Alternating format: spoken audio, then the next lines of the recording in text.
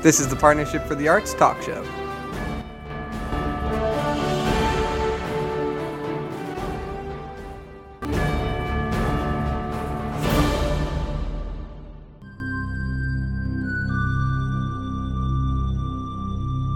Hey everyone, thanks for joining us for our first podcast show of Sci-Fi Verse Productions, coming to you from the Science Fiction Studios in the Magic City of Birmingham. Hi, I'm your host Dave Bice, and it's going to be an incredible show. We are so excited about the guest that's going to join us here in just a moment. Why, you may be asking? Because if you, like myself, are a huge fan of the Hanna-Barbera cartoons, you won't want to miss this show, because we have one of their animators worked right alongside and met some of those great legends. And with a life of nearly 40 years in the animation industry, that is, of course, not all he's done. And we are going to learn all about the incredible adventures of this man, Tom Cook, in just a moment when we return, because I will, by then, have the refill on my cup of coffee.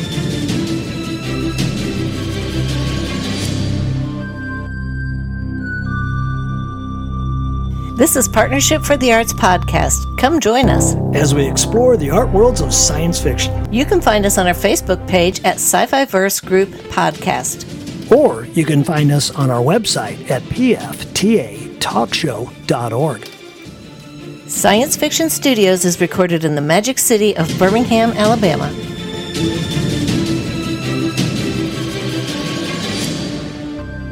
Hey everyone, welcome back, and as promised, we have Tom Cook here on the show with us via the web. Tom, you're in California, we're in Birmingham. How are you? Hey, I'm doing well.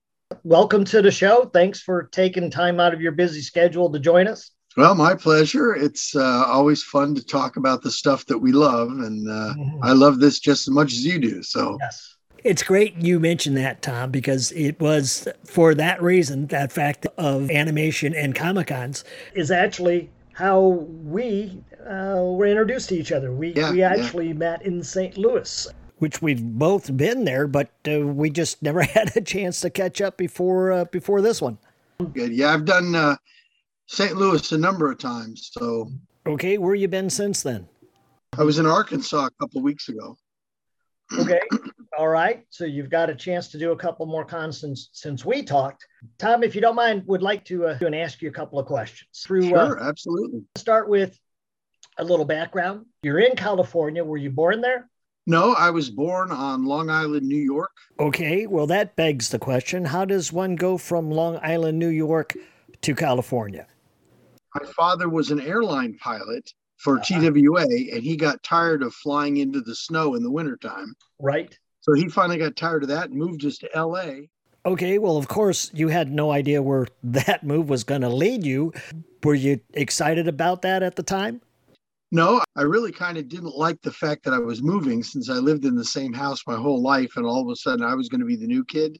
But once I got there and met some friends, and it was a pretty nice place when I lived there. It was pretty nice. I wouldn't live there now.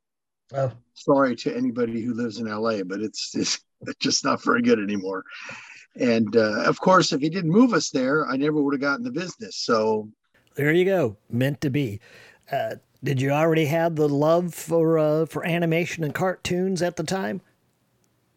You know, I've always, ever since I was a little kid, I loved cartoons. You know, I was a big fan of an early show called Crusader Rabbit.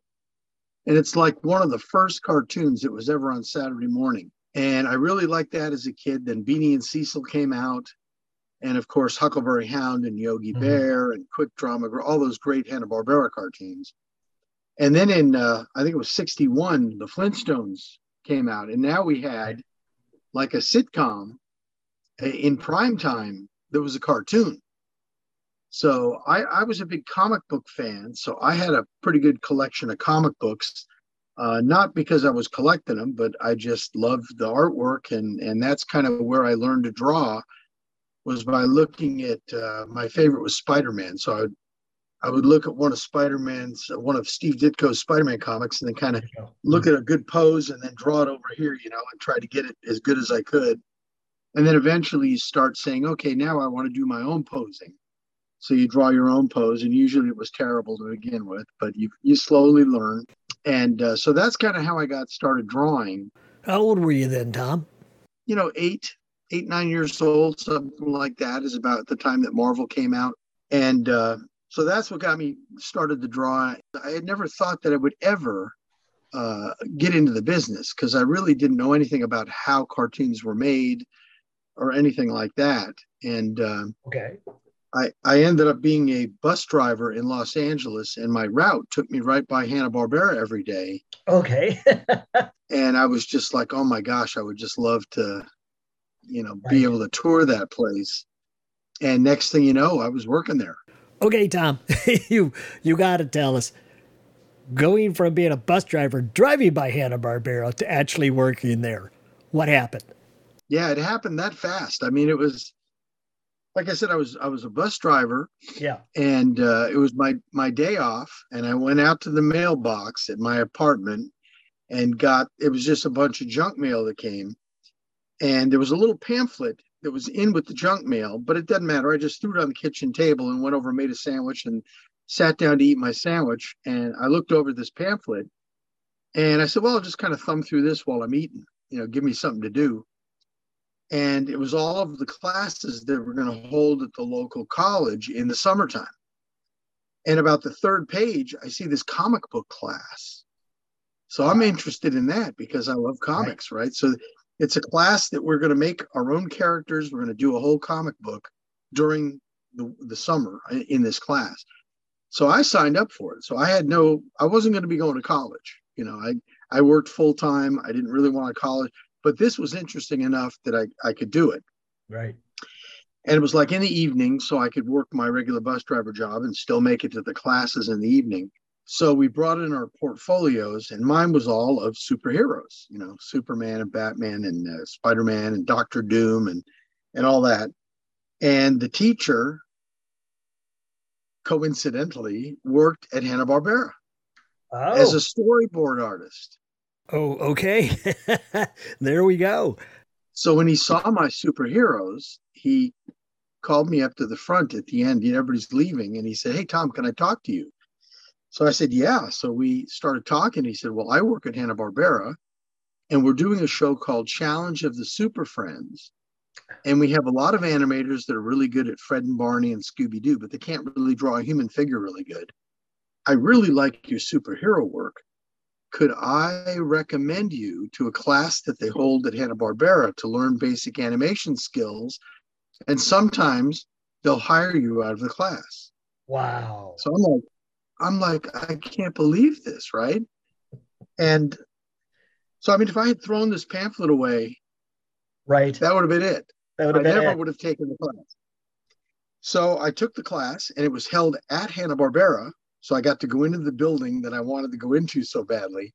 Wow. And 3 weeks later, there were probably about 25 or 30 people in the class. And 3 weeks later, they hired 4 of us out of the class, and I was one of the 4. How did you feel then?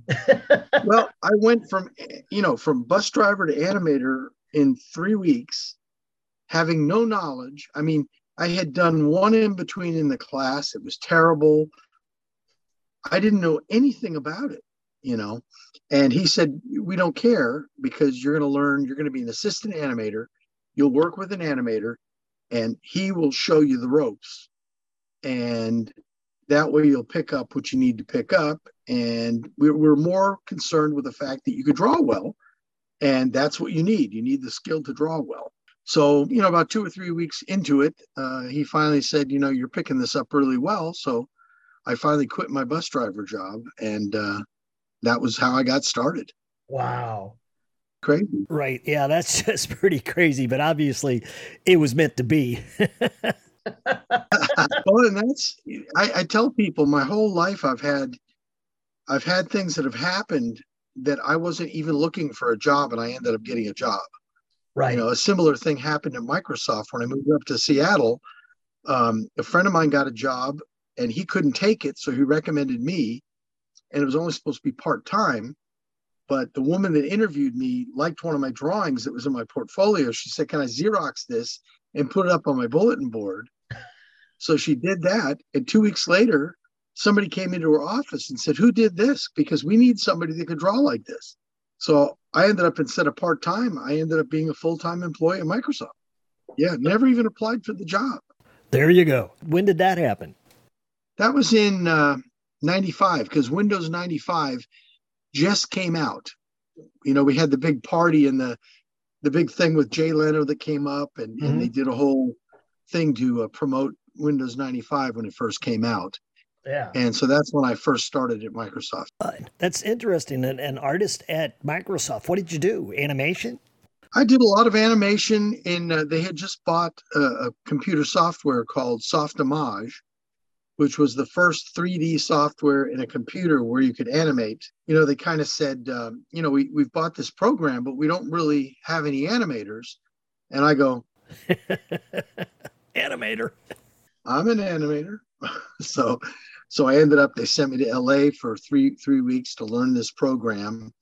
And I was really one of the first animators that ever really touched a 3D program like that. Interesting. So was this like the beginning of the gaming animation? Like the early stages, the prelude to it? Yeah, absolutely. Wow. So what was your involvement there? Well, at first I was working in the research department helping, because remember back in those days, a computer just was so slow. Right. And if you had video games, if you had something with a lot of polygons in it, it would chug, because it can't turn that many polygons. Like today, I mean, it could be really detailed and it'll turn it. Right. So the thing would chug. And so they were trying to come up with ways to make it so it wouldn't do that. So I would put the animation in it so they could see if things could be moving, because the backgrounds were bad enough. But then you add, a human being walking.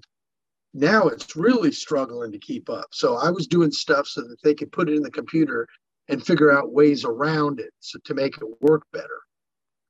And then eventually when they stopped working with that, I moved over to the video game department, and I would go to different cities in the US where Microsoft had hired a little company to do their video games. So I went in to teach them how to animate in a computer, because the kids knew how to animate or how to use the computer, but they really knew nothing about animation. So I went in to kind of help them, see how to do that.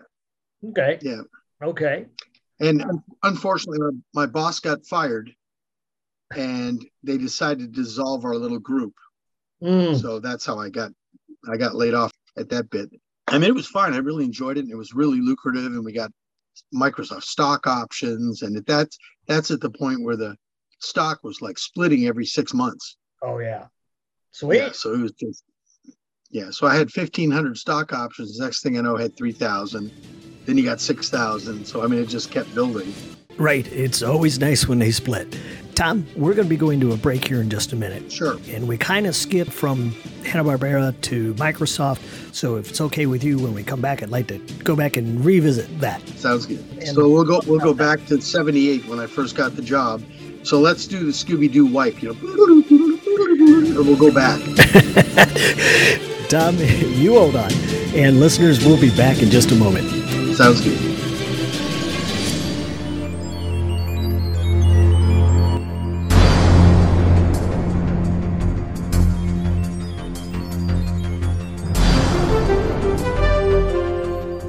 Hi, this is Rich Perez, partner and co-creator of Tango Comics, and I listen to the Sci-Fi Verse.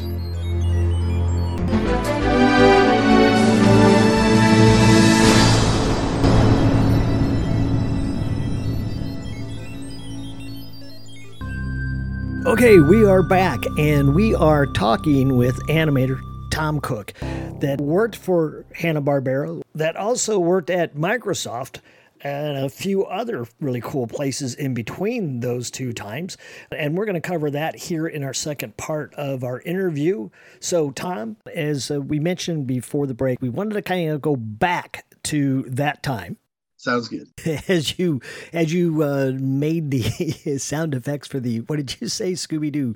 Scooby-Doo wipe. I love it. Okay, so covered how you got the job and quickly went from bus driver into Hanna-Barbera working by simply not throwing mail away. So Tom, how about we kind of just talk about your time there at Hanna-Barbera, where you started, what you ended up working on? Sure. Yeah, well, after they hired me, they really didn't have much room at the studio left because they were so busy that all the desks were taken. So they actually rented a airplane hangar at Burbank Airport. And for the first 3 months, they just set desks up. There were 6 of us. And that's kind of where I cut my teeth on a lot of the stuff. They were building another building at Hanna-Barbera next door to the main building. And it was supposed to be a warehouse, but they decided to make it into part of the studio because they just had so many employees. So I eventually moved into that building. And that's when we were doing like Super Friends, Scooby-Doo, something called the Shmoo, which is a character from Little Abner. There was a thing called The Thing, which was like the Thing from Fantastic Four, but it really wasn't Ben Grimm. It was just a kid that found a ring. And when he said, thing ring, do your thing, he'd turn into the thing. And then I did the Godzilla show too. So we did quite a few different things all at the same time because, like I said, they were so busy. They really had a lot of stuff going. And then what happens in this business is because the networks are in control of what TV shows hit the air. Mm-hmm. So we come to the end of the season, which is like maybe September. We finish, and then they can air the first episode in September. So we're done. So we're laid off for a few months until they figure out what shows they're going to renew and what new shows they want. So we're off for like December, January, and around February, it becomes 2-week syndrome, I called it, because you'd call up and say, do you have any work yet? And they'd say, call us in 2 weeks. Oh, boy. And hopefully that wouldn't go on too long. But eventually the networks would pick whatever shows they want, and then you get hired back. But Ruby Spears got some shows before Hanna-Barbera did. So I applied at Ruby Spears, and so they hired me there. And it wasn't like I left Hanna-Barbera because I didn't like it. They just didn't have work first, and I needed money. Right. So, and that's when I went over. Yeah, I went over and worked on Heathcliff the Cat, Thundar the Barbarian, right, Mighty Man, and what else? Plastic Man. Now, Tom, give me a second here because I want to say something to the listeners here. I just did a quick search on Ruby Spears because I knew I recognized the name, but I looked at this and it was founded in 1977, and it was the veteran writers of Scooby-Doo that started it, the creators Joe Ruby and Ken Spears. So that's pretty cool. Okay, so Tom, how about we talk about the animation of those days and those times, because it wasn't CG generated back then. So how was it done? Well, back then it was like every single drawing had to be hand drawn, and the animator would basically do the key frames of the action. The animator is in charge of what the character is going to move like. Okay. He's basically an actor. He's making like Skeletor. If he goes fools, he makes sure that he shakes his fists right and all that sort of stuff. As an assistant, when I first started, I would take his drawings and clean them up, really nice, beautiful black line on a black pencil, and make sure that everything was the right size so that his head wasn't getting bigger and smaller as the scene went on. And then I would do the in-betweens. So like if his hand was here and then his other hand is here, the one in the middle would be here. Okay. Moving. So I would do that one in the middle. And then that would make it so that it would close.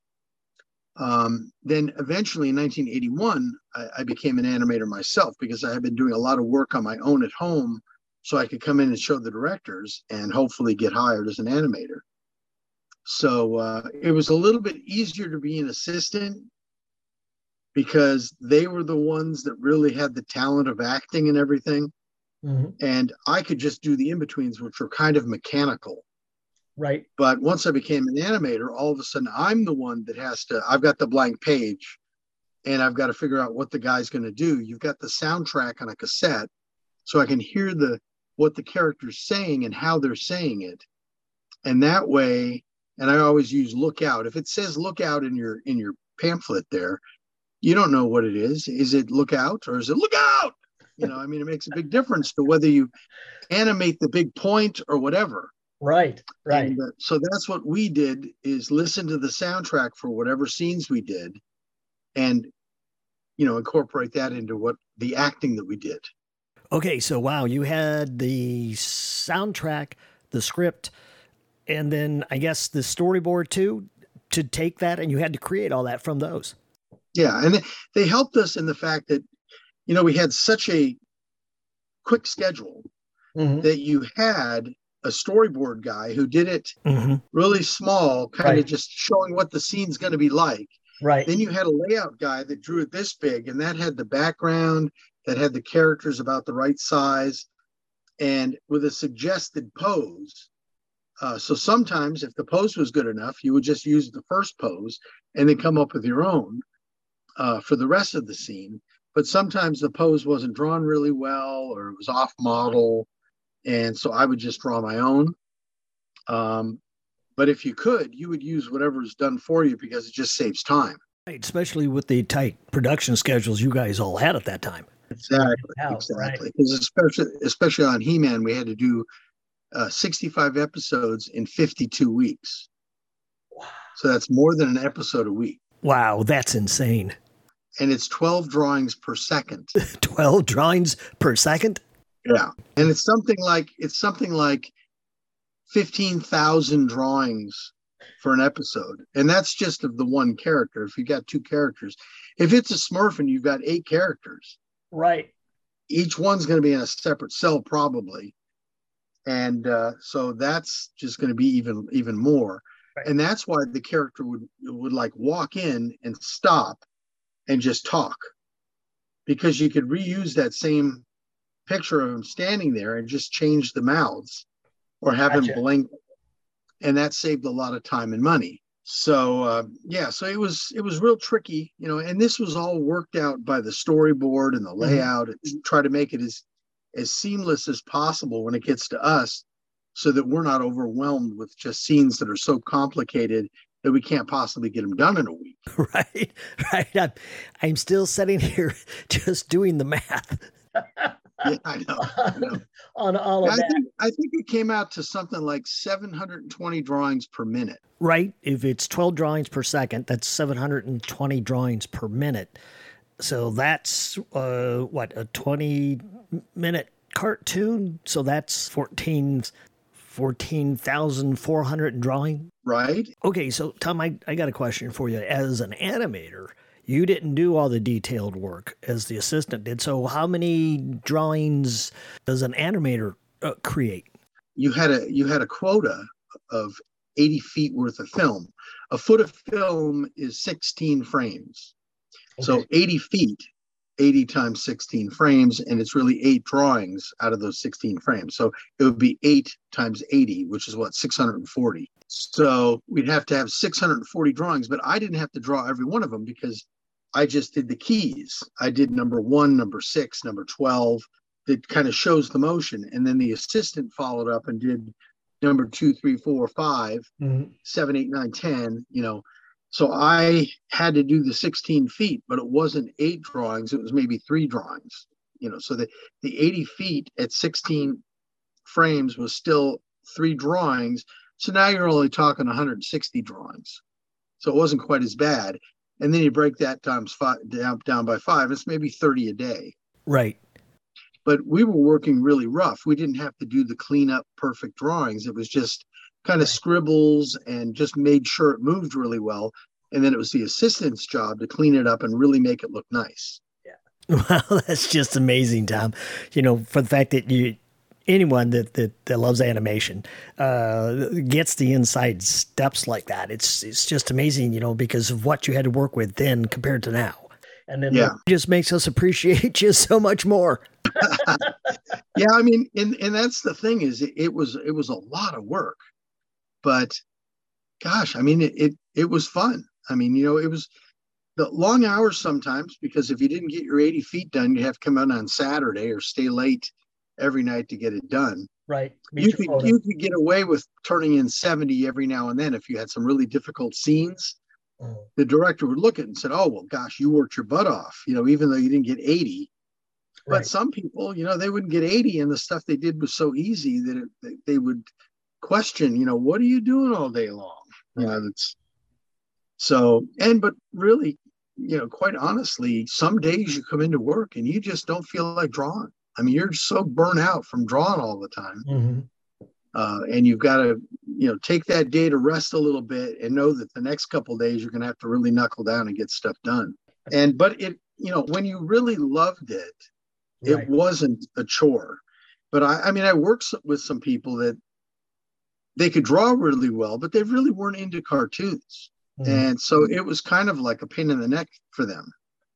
They would rather be oil painting somewhere, but you couldn't make any money just oil painting unless you were like incredible. So this was easy money, for somebody to not have to work so hard oil painting too. So there were some of those that just like, gosh, they couldn't wait to get out of the building, Okay, so Tom, I'm looking at the time here and we're running out, but I wanted to ask you a couple more questions here. Sure. How about some of your favorite moments of working in the career of animation and some of the people you got to work with? Ever get a chance to meet Hanna-Barbera? Oh yeah. In fact, when I first took my portfolio to the studio for them to put me in the class, the guy that looked at the portfolio got on the phone, and all of a sudden Joe Barbera walks in. Oh man! And Harry Love is the guy's name. He said, "Look at this stuff." And he said, "Man, we would hire you right now, but we have no room for you. So we're going to put you in the class." And then it took 3 weeks before they finally, got that Burbank aircraft hangar. Wow. But yeah, I mean, I got to meet Tex Avery, one of the all-time great directors at Warner Brothers. Mm-hmm. Bob Clampett, who is the creator of Bugs Bunny and did all those great Daffy Duck cartoons. Chuck Jones, who did Roadrunner. Oh, wonderful. Oh. And I ended up working on a movie that Chuck Jones did later on in the late 80s. And that was really cool to finally, get to work with his style and everything. A lot of the artists that worked on Snow White and stuff, they were still there. I mean, really old, but they were still there at Hanna-Barbera. They were all friends. Yeah. And so that was the cool part. I got to meet Mel Blanc. Oh, wow. And he was the voice of Barney Rubble. Right. And when I worked there, the girl that sat next to me knew that they were recording. So she took me downstairs into the recording booth. And there was the whole Flintstones group doing their voice tracks. Wow. And afterwards, I got to meet Mel Blanc, who, of course, was my huge, he's the biggie. So those are the really biggest people that I met in the business. And it was just, like I said, having just fallen into it, it's like I just couldn't pinch myself enough. It was like I could have been still driving a bus. And here I am in this industry that later on, I mean, who knew that 40 years later, because this is 40 years this year since we started on He-Man. Wow. It didn't hit the airwaves till 83, but true. 82 is when we started doing it. Yeah. And so it's been 40 years, and here I am going out doing Comic-Cons, every other weekend practically, and they're flying me all over the place to come to these things. Yeah. I've been to Dubai, I've been to Ecuador, Mexico City, and they all pay for my airfare and everything to get me there. So it's really been kind of fun traveling around. And I always say that the reason I can really understand why people want to meet me, because otherwise, why would anybody want to meet me? I'm just a stupid Joe, But I understand, because if I had a chance back in the 60s or 70s to meet the animators of the Flintstones, I would have flipped out as a kid. So I understand the excitement and the reverence that you have. It's just so weird to be on the other side of the table. I got to say, Tom, you wear it well. You really do. You were very gracious to us when we came and crowded your table. Wanted to meet and talked with you that day for an extended amount of time. And, of course, all the autographs that we got you to sign for us. So with a fan such as myself, I'll just have to say it's a big deal to us when you take time to do that. I want to be the guy that I want to meet. You know, I don't want to meet some guy that's going to be brash and just difficult.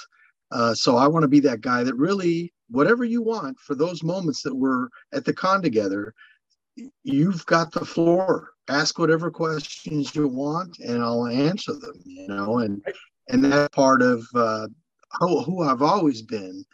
But I feel even more of a responsibility at the cons because these people are paying me to come and be a guest and represent their con. So it's kind of up to me to really make the fan feel like, wow, you know, I got to meet a really nice guy in the industry. Right. Because some guys weren't so nice. Yes, I understand. I've been on both sides of the table and I ran into a couple of those through the decades as well. Tom, we're about a minute out here. Sure. Where are you going next? I know you still have Comic-Cons to finish up for the year. Yeah, let me think. I think the next one I go to is in Arkansas, Little Rock, Arkansas. The big one's in New York. That's the beginning of October. Mm-hmm. It's like a 4-day show. I think it starts October 5th or 6th, something like that. October 6th, actually. But that's the biggest one. I mean, there's like probably 250,000 people come by. Everybody gets a chance to go to that one. Boy, that's the one to come to. You know, spend the money and get the hotel. And yep. It's a really great show. Right. It's a lot of fun.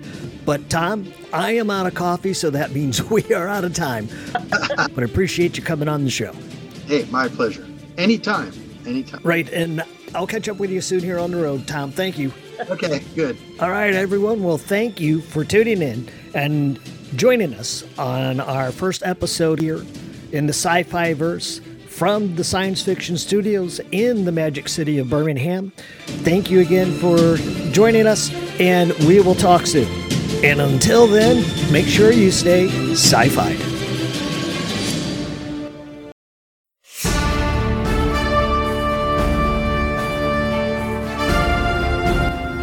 Thanks for listening to the Partnership for the Arts Talk Show.